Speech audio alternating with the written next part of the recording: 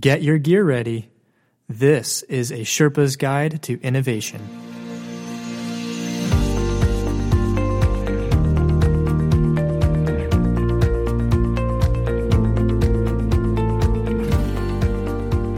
Welcome back to A Sherpa's Guide to Innovation, a podcast dedicated to guiding you along your innovation expedition. This is your host, Sherpa Ben Tingy.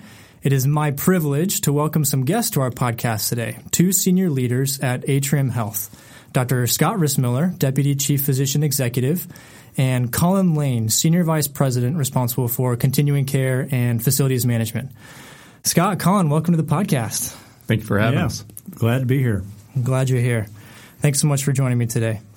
Well, I'll admit some bias, but I must say our last few episodes have been superb. We gave our listeners an inside look into Proactive Health, a new value-based primary care model recently launched in the Charlotte, North Carolina area. And we also gave an inside look into the South by Southwest conference held in Austin, Texas, and the analogous learning that our innovation Sherpas obtained there. Today, we have invited Dr. Rissmiller and Colin Lane as senior leaders of a large health system with knowledge of business model and disruptive innovation theories to share their perspective about how they, as operational leaders, respond to disruption and apply innovation tools in their work. A friendly reminder to our listeners, please subscribe to our podcast and then share your favorite episode with a friend or colleague. We're eager to learn about how you and your organizations respond to disruption, so connect with us on LinkedIn and Twitter. And we certainly wouldn't complain if you gave us a 5-star rating and a review on iTunes. Scott, Colin, let's take a minute to have you guys share with us your backgrounds and maybe provide a brief description of your current role. Colin, we'll start with you. Oh, Scott. So first comment, last few episodes were superb. Scott, I think we can do better. What do you think? I have very little doubt that's challenge is on. Exactly. Yeah, that's right. At least we'll be amusing. A little competitive amongst us. So background on career, is that what you want, Ben? So been with CHS, or now Atrium Health, for 13 years. Have enjoyed all my time here. Started out at CMC as a resident fellow, went to Mercy, and then ended up running and working for a lot of our regional assets that ultimately came into the family, and took over continuing care and recently facilities management in the last year. So excited to be here and had a good run here so far. Awesome. Yeah. Scott. Yeah. So I've been with Carolina's Healthcare System, now Atrium Health, for 21 years, or coming up next month.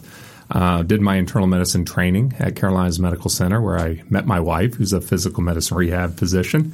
Both my kids were born at our main hospital, Carolina's Medical Center. And I started our hospitalist program back in 2000.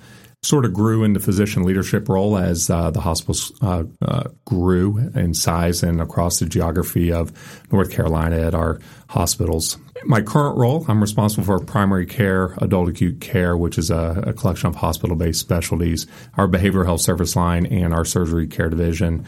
All in all, about 1,400 physicians and a couple hundred ACPs, PAs, and nurse practitioners, as well as leading a few system initiatives and strategies. So it's been quite a journey. I never started off thinking I would end up where I am now, but that's the fun of the journey, right? And I love what I do. Terrific. So glad to have you both here.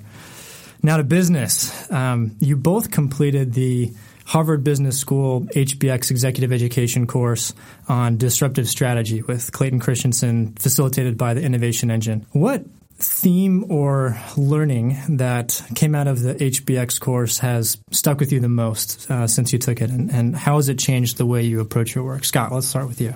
You know, the easy one to pick there really is the concept of jobs to be done.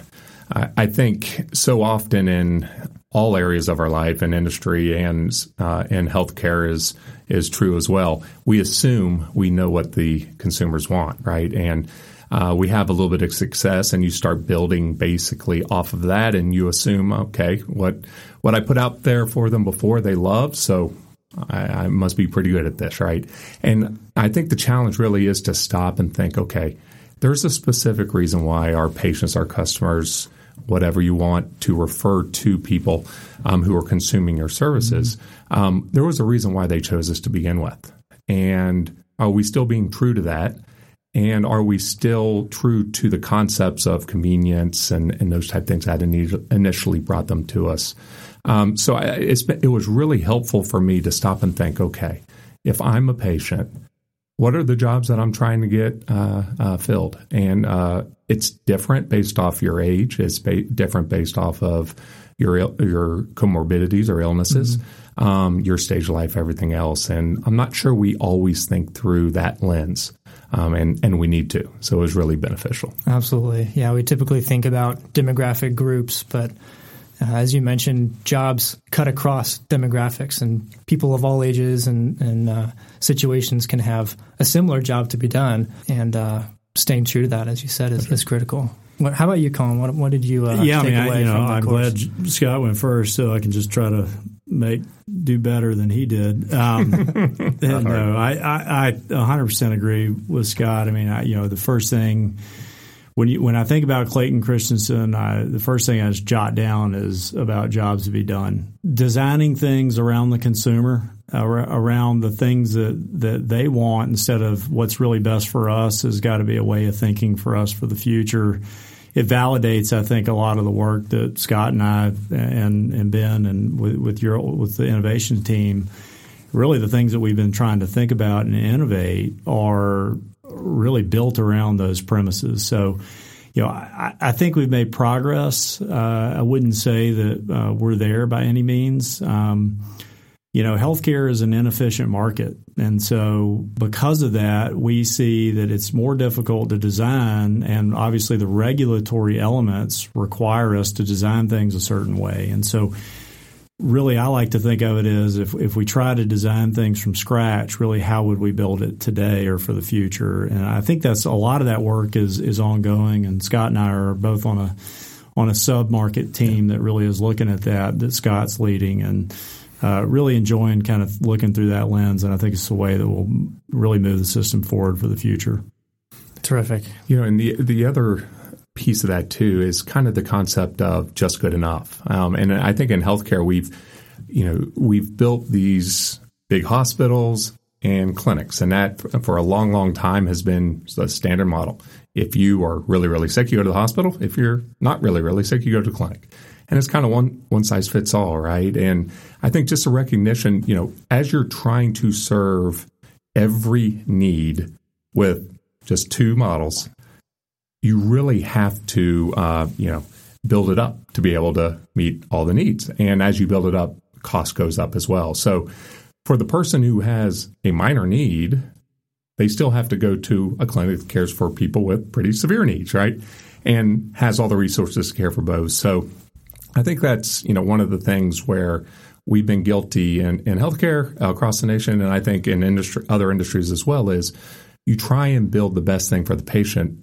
But if you're not thinking about back to the different jobs to be done and tailoring services for their specific needs, you can wind up where healthcare is kind of today. So I really enjoy sort of thinking through that lens of, okay, if I have this problem, what's the easiest and the best way and the most appropriate cost structure and everything and convenience and everything else to get that service met, rather than just the clinic or the hospital choices we've had in the past. Right. Well, and then with the advent of a lot of the technology solutions, et cetera, how do we begin to layer those in to really begin to disrupt ourselves? I mean, that's one of the things that from Clayton Christensen that I'll, one more thing to add is, how do you really, it's very difficult to disrupt yourself, but I think the way that we're compartmentalized to a degree allows us to do that.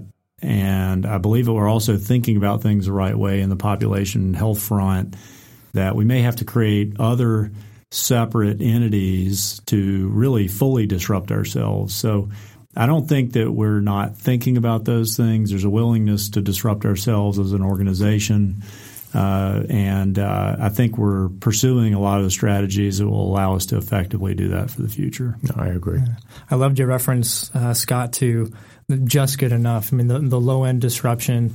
So often in healthcare, we've designed for the ability to provide the for every possible permutation that could happen, right. Every service imaginable that a patient could need, rather than creating a good enough solution that can help a much broader number of people. Right. Yeah. Did you hear that, Colin? That was one for me. He said, I know. He gave you a nod. He liked your point better than mine. We have a long ways to go before I'm crying the podcast inside is right over. now, Scott. You'll get me back. As healthcare moves towards a true population health model, the patient's home becomes a more prominent area of focus for disruption opportunities. And I went to the Mayo Clinic Transform Conference with Jay Gerhardt last year, and we heard Clayton Christensen talk about this in a presentation that he gave there, where he had this diagram about eventually every service that is currently provided in a hospital, we need to figure out a way to deliver it better in the next level lower care setting, and then the things that we're doing there, move it down to the next setting. And so there are tons of things that are maybe currently occurring in a primary care physician's office or in urgent care that maybe we can take care of at home, whether virtually or through some other type of technology. And Jay and I talked about that a little bit in episode 4. But I'm curious about what your opinions are about the role of the home in advancing population health. Want to start, Colin? Sure. So obviously, I'm a big proponent of home-based care. One of my big responsibilities is our home health, home medical equipment, home infusion services, as well as our home hospice. So end-of-life care and to a degree, advanced palliative care in the home, which Scott and I have partnered on. I do think in a lot of the ways that we've geared our structure and our services is really trying to design things that we have the best outcome for the lowest cost, right? Mm-hmm. So the best outcome, the best experience. And there is a lot of data and literature that says that patients will do better in the home regardless because they're happier there, they can sleep more, they can have more control of their diet. So there's a lot of facets, and obviously with family around them and a support structure. So the environment is important. I think that we'll continue to see a continued march towards the home for certain services. That being said, I still think with the population longevity, people living longer, I still think you're going to see probably a higher level and degree of complexity in the hospital setting. But we'll see some of that middle acuity, lower acuity begin to shift towards home-based options, whether or not that means a clinician in the home or combined with a virtual aspect or virtual specifically for scalability purposes. So, I'm a big proponent of the home. I think we can do a lot there. I still think technology hadn't caught up to all the things that we want to do in the home, but I see some disruption in the market that's occurring, and we're starting to see home-based physicians enter the market. I think we just saw Blue Cross Blue Shield is partnering with a private equity firm led group who obviously that's where a lot of the money is, to try to disrupt some of these things around the on the spectrum. But they've partnered with them because they're going to provide physicians in the home, and really they're not doing the broader primary care, or any hospital-based care. They're really trying to disrupt. It's really actually pretty fascinating. They're trying to disrupt the PACE model. And I don't know if you know, the PACE model is actually an innovation model that the government instituted probably 30 years ago. And it's a program for all-inclusive elderly program. And so they're really going after those patients that end up in nursing homes and trying to skirt the nursing home stay because that's really expensive for the payers. I personally like the PACE aspect versus the home-based care for that population, but for some that have a good environment and support structure and can afford it, I think that's actually a great potential solution. But I still think we'll see some more entrance and technology enabling some of this stuff, but I do think the home will play a big role. It won't replace the hospital. It's just the hospital will take on a different role. So institutional care is still critical, And the only way you can really care for these patients in an affordable, for really high acuity patients in an affordable manner, is to have them in an institution where you can share your resources across. So I still think, I'm not really quite on the Jetsons as it relates to the. I was going to use this. That. Come on, dude. You just took it. Give me a nod at least. Yeah, got to get a win at some point. I'd give Colin 2 points for that response. Yeah, that was good. Scott, let's see. Anyway, that's what. But I know Scott agrees with me on some of those points, but he's got a different perspective. I think provides a little more color. Yeah, no, I agree. All the points, and mostly I agree with them because you've drilled them in my head over the years. To be honest with you, Colin's done an amazing job over the years of, in every meeting, every setting, I say, hey, can we do that in the office? And Colin goes, can we do that at home? And I think it's the right conversation to have. It all starts at home. People want to be at home, and there's a spectrum. There's the complex, chronic, the very sick people, the people who are currently in the hospital, people who may go to a nursing home. Can we care for those at home? And then there's the other spectrum, which is the healthy population who, do they need to be seen, twice a year by their primary care physician if they don't really have, or even once a year? Can we, through technology, through the smart watches and phones and the wearables and those type things, the scales, to really engage patients who have intermittent or mild disease or even healthy, to interact with us in a way that allows them to maintain their health, promote their health, and to stay at home. So that I think there's a lot of opportunity there.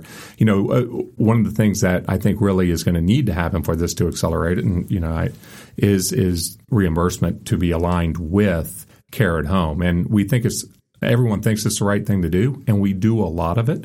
But the reimbursement from the payers and Medicare and those type things aren't quite there yet. So I think that's an opportunity to lower cost for care by aligning sort of the reimbursement model with that. A couple areas clinically where we've done this, with the recent flu that we had here that was so severe across the country, we really made the decision as healthcare providers that it was a public health issue to have those patients in our offices, exposing the staff, doctor, other physicians, and the patients in the waiting room to the flu.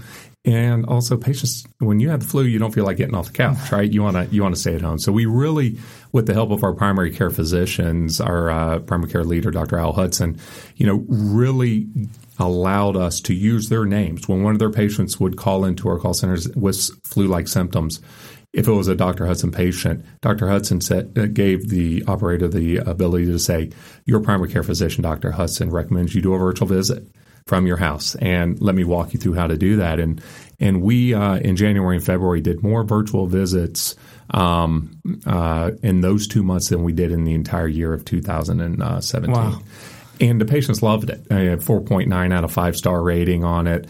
The convenience was great. And the thing we know about the virtual visits is there's an initial hurdle to get over just from it's uncomfortable the first time you do it, right? But we have over 40% of our business is repeat customers or patients. So once they try it once, they like it. The other area that we've really have done sort of the in-home stuff a bit is in with the complex chronic and the high-risk readmission patients. So patients who get discharged from the hospital who have predetermined sort of markers of high risk for readmission and high risk for needing help at home. We have set up sort of a transition clinic with a physician and ACPs and a care team. And part of that care team is a paramedicine team or partnering with home health to go into the home to do a home assessment with a portable device like an iPad or what have you, and can do a virtual visit with the physician in the home with the patient. And it was, when we first started this up, we thought that would be a nice thing to have.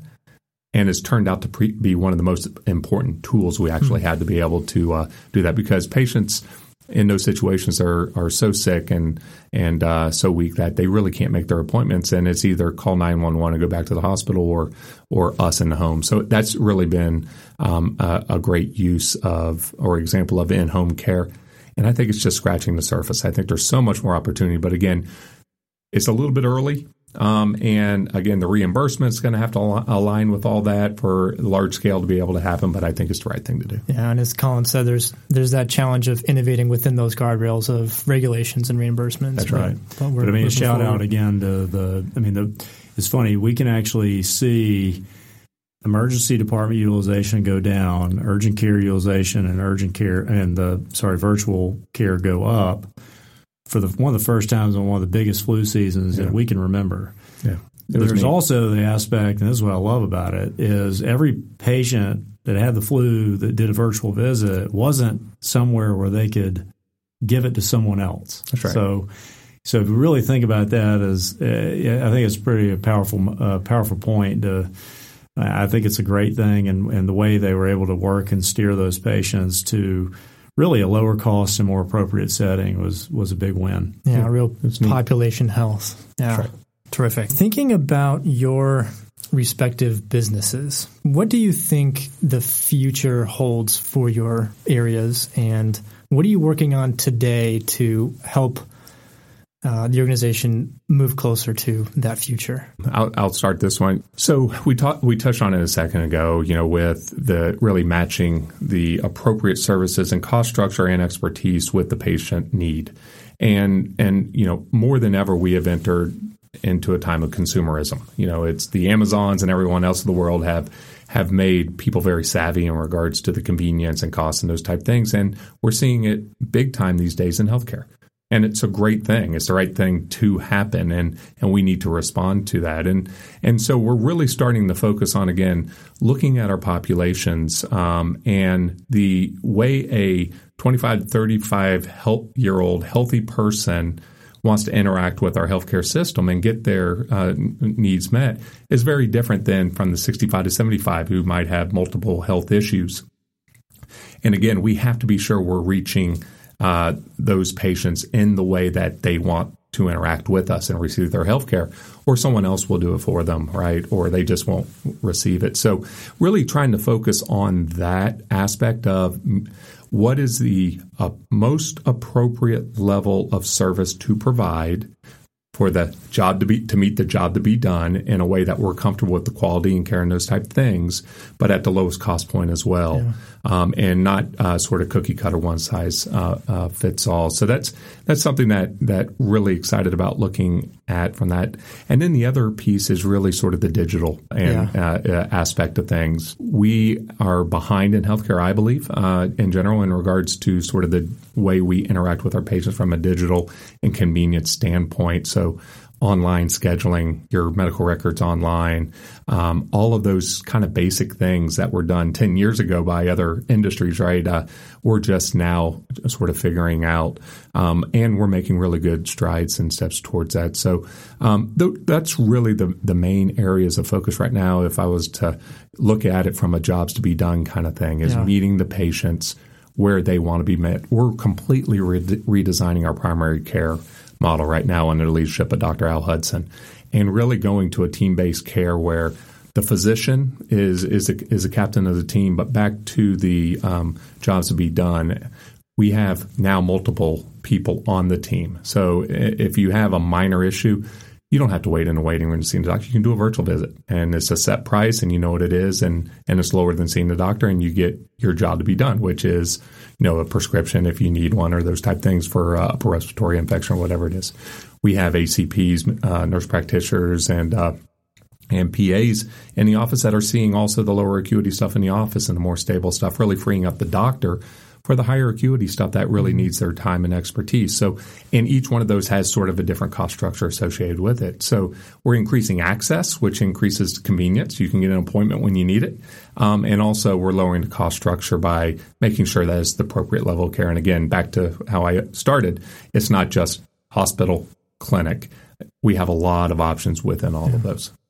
Can you beat that, Colin? Let's see. No, I'm just going to piggyback. Yeah. So understand we're doing all this work together. I like listening to it because it really allows you to think about the themes. And so I just wanted to kind of pick out a theme that really resonates with me. Is healthcare is a deeply personal thing for consumers, right? For all of us. So being able to offer options because the jobs to be done isn't just one job to be done there. So because it's so personal, people have preferences and things that they're comfortable with because of how confidential and personal it all is. And so the more options, the way we design it around what we believe meets those needs, I think the more successful we'll be. So that is really what continues to resonate with me. And then also the fact that Scott and team are continuing to innovate the current models of care, which aren't necessarily broken. It's just they can be improved upon. Yep. So it's this continuous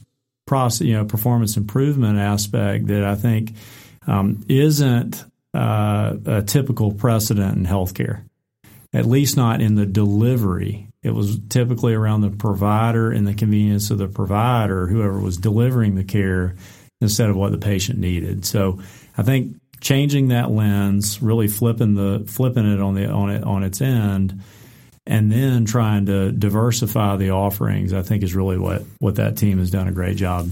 Sounds real easy. It sounds easier, it's really hard. But it's culture. It's a ton of work. It's really culture, and it's really getting the people who do the hard work. The people, it's the providers. They're leading this charge. So we wouldn't be successful if they hadn't recognized, and all we are, I'm just a support mechanism and enabler to help them be successful. Yep.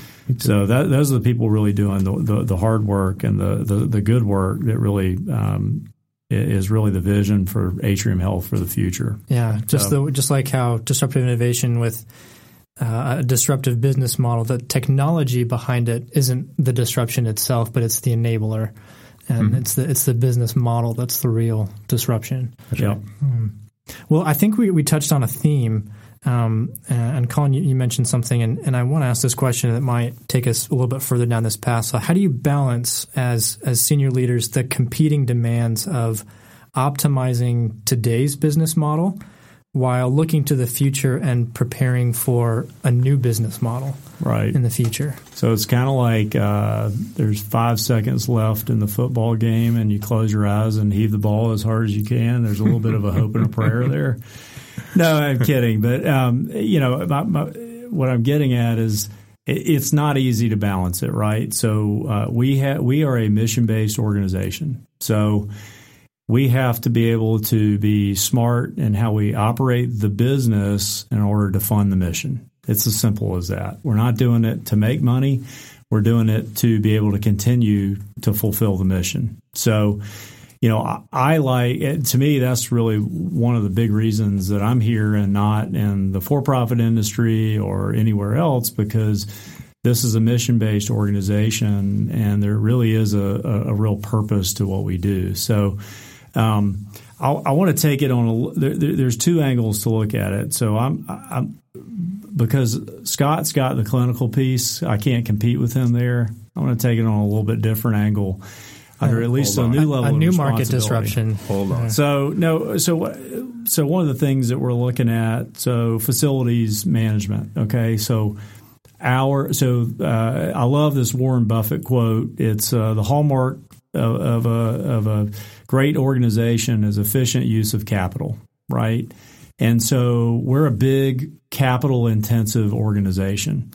And a lot of that's in bricks and mortar, okay? So just to spell out what I'm talking about. And so we have a lot of aging facilities, a lot of aging plants. So we're trying to figure out, there are ways to disrupt that by investing in the clinical services that drive patients away from facilities into non-capital intensive environments. So that's one angle to look at it. But it's also, I have to have a degree of efficiency in how I build new capital infrastructure. And so one of the cool things we're looking at is really trying to disrupt and turn the construction industry on its head. Is instead of the traditional model of design, bid, build, which is where people you pay an architect to draw a building, the architect, then we take it to a contractor and we bid it, and then we go build it. We're really trying to flip it on its head and say, well, really we want to design, manufacture, assemble. And so there's a way that maybe we can move towards a prefabricated model, which makes it sound cheap, but it's actually infinitely more efficient and better built than a concurrent built site because it's really based on lean standards. But if we could do that, you can, in the traditional model, it's a plateau cost structure. So if I build 50 units or 100 units, it costs the same. It's just per unit, right? But in a manufacturing environment, the more units you build, the lower your cost per unit. And so we believe there's a more efficient way that we can do things cheaper, so faster, better, cheaper. So better product, less expense. And so that's really a big affordability initiative we have is to be able to fund our infrastructure, we've got to do it smarter.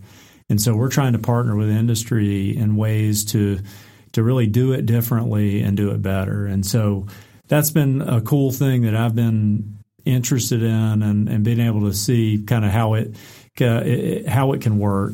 And we could save 9 to 12 months off of a 3-year construction schedule because while you're building your infrastructure, your rooms are concurrently being built in a manufacturing environment. That is cool. Anyway, so I just figured I'd take a little bit of a different tack because Scott's got the clinical realm pretty much covered. No. But that's amazing stuff, and we're already starting to see the benefit of that change in thinking and those type things. Because we do have pretty severe capacity constraints, and Colin's leading the charge to fix that, and everyone's going, wait, we can't wait 4 years, 5 years for buildings to be built, and he's really sped that up. So that's exciting stuff. In regards to the clinical side of things, for the foreseeable future, I think the traditional primary care delivery system is going to be needed, wanted, desired, right? But we have to make it better.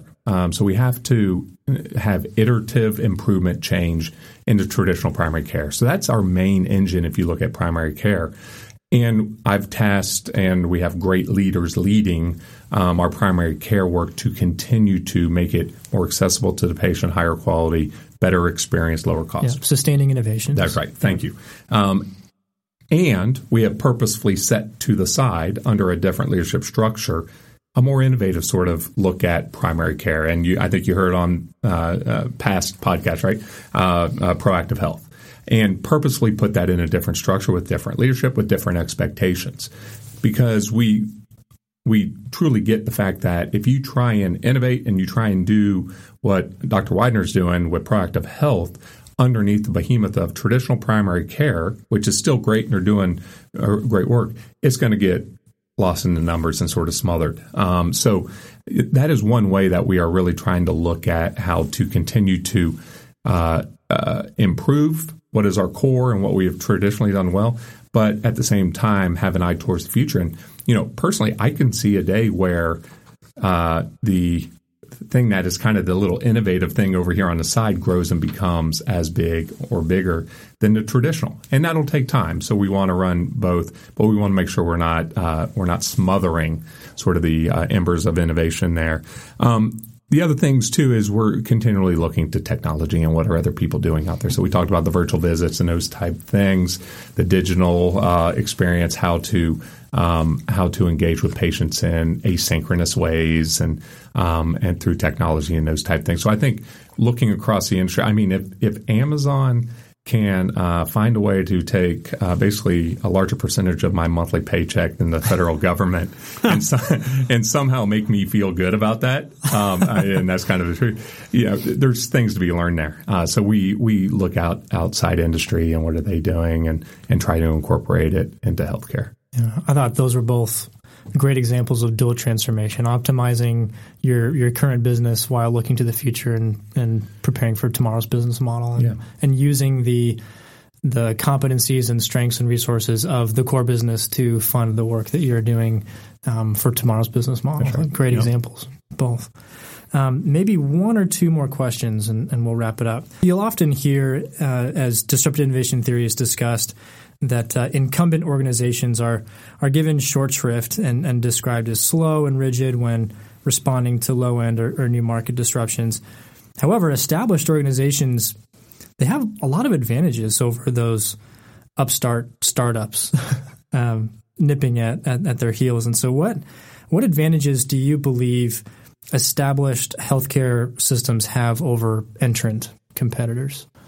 Maybe Colin, take a stab at that one. Well, one is, assuming that an incumbent organization has been successful, typically they're more well capitalized, and if they're smart and big enough and mature enough, then they've invested in some level of innovation. I think good organizations that don't rest on their laurels really anticipate where the business is going, and there are a lot of businesses that are incumbent who've been able to stay ahead of the curve. And so, I believe that, we have tried to do that. Healthcare is a little interesting and makes it a little more complicated. And I've talked about that market efficiency thing a little bit because of the regulatory and a lot of that creates some different challenges. But I still think that, we've been very fortunate, and I think that we've tried to think about that, and that's really evidenced in a lot of the work that Scott is leading right now. It doesn't mean that it's ever stops. You can't ever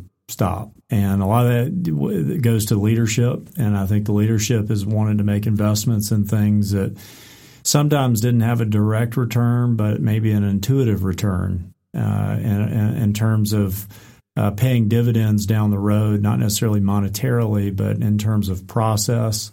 Learning, and improve in terms of the delivery model, et cetera. So we've been very fortunate. I think that we have been smart in the use of that capital.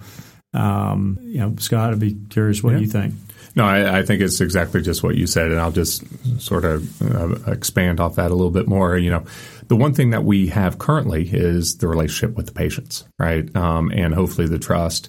And but that is going to last as long as as we earn it, right? And all it takes is for someone to come in with a high quality but better experience, lower cost delivery system, and that will come into question, right? Those relationships, we have that, and we also have the continuity of care and the continuum across.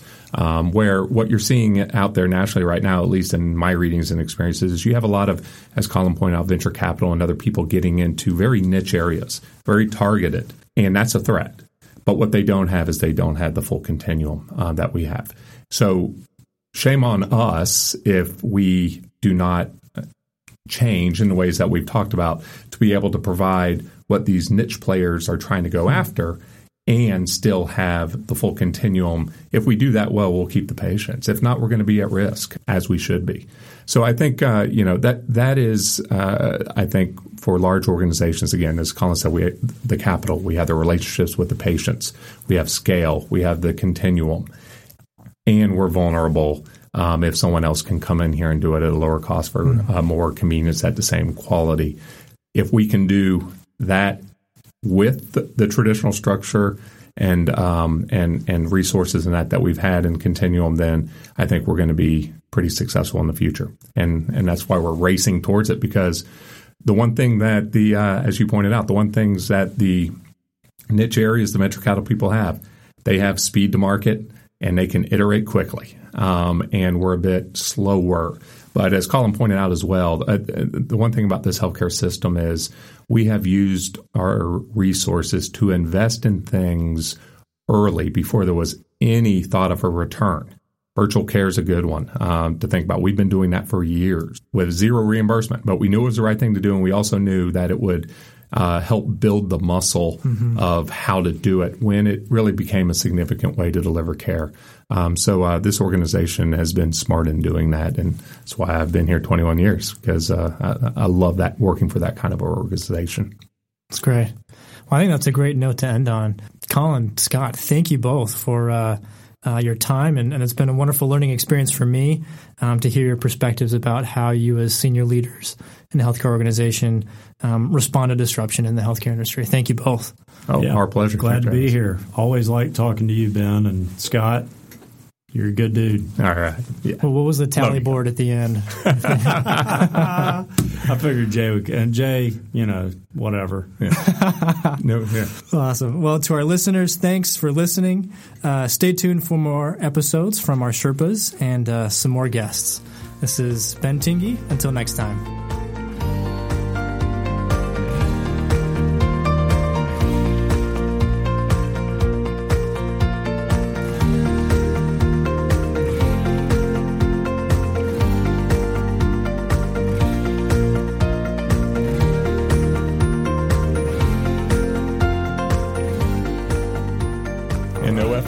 I had to do that to Jay because I wanted him to work like on at least one major edit.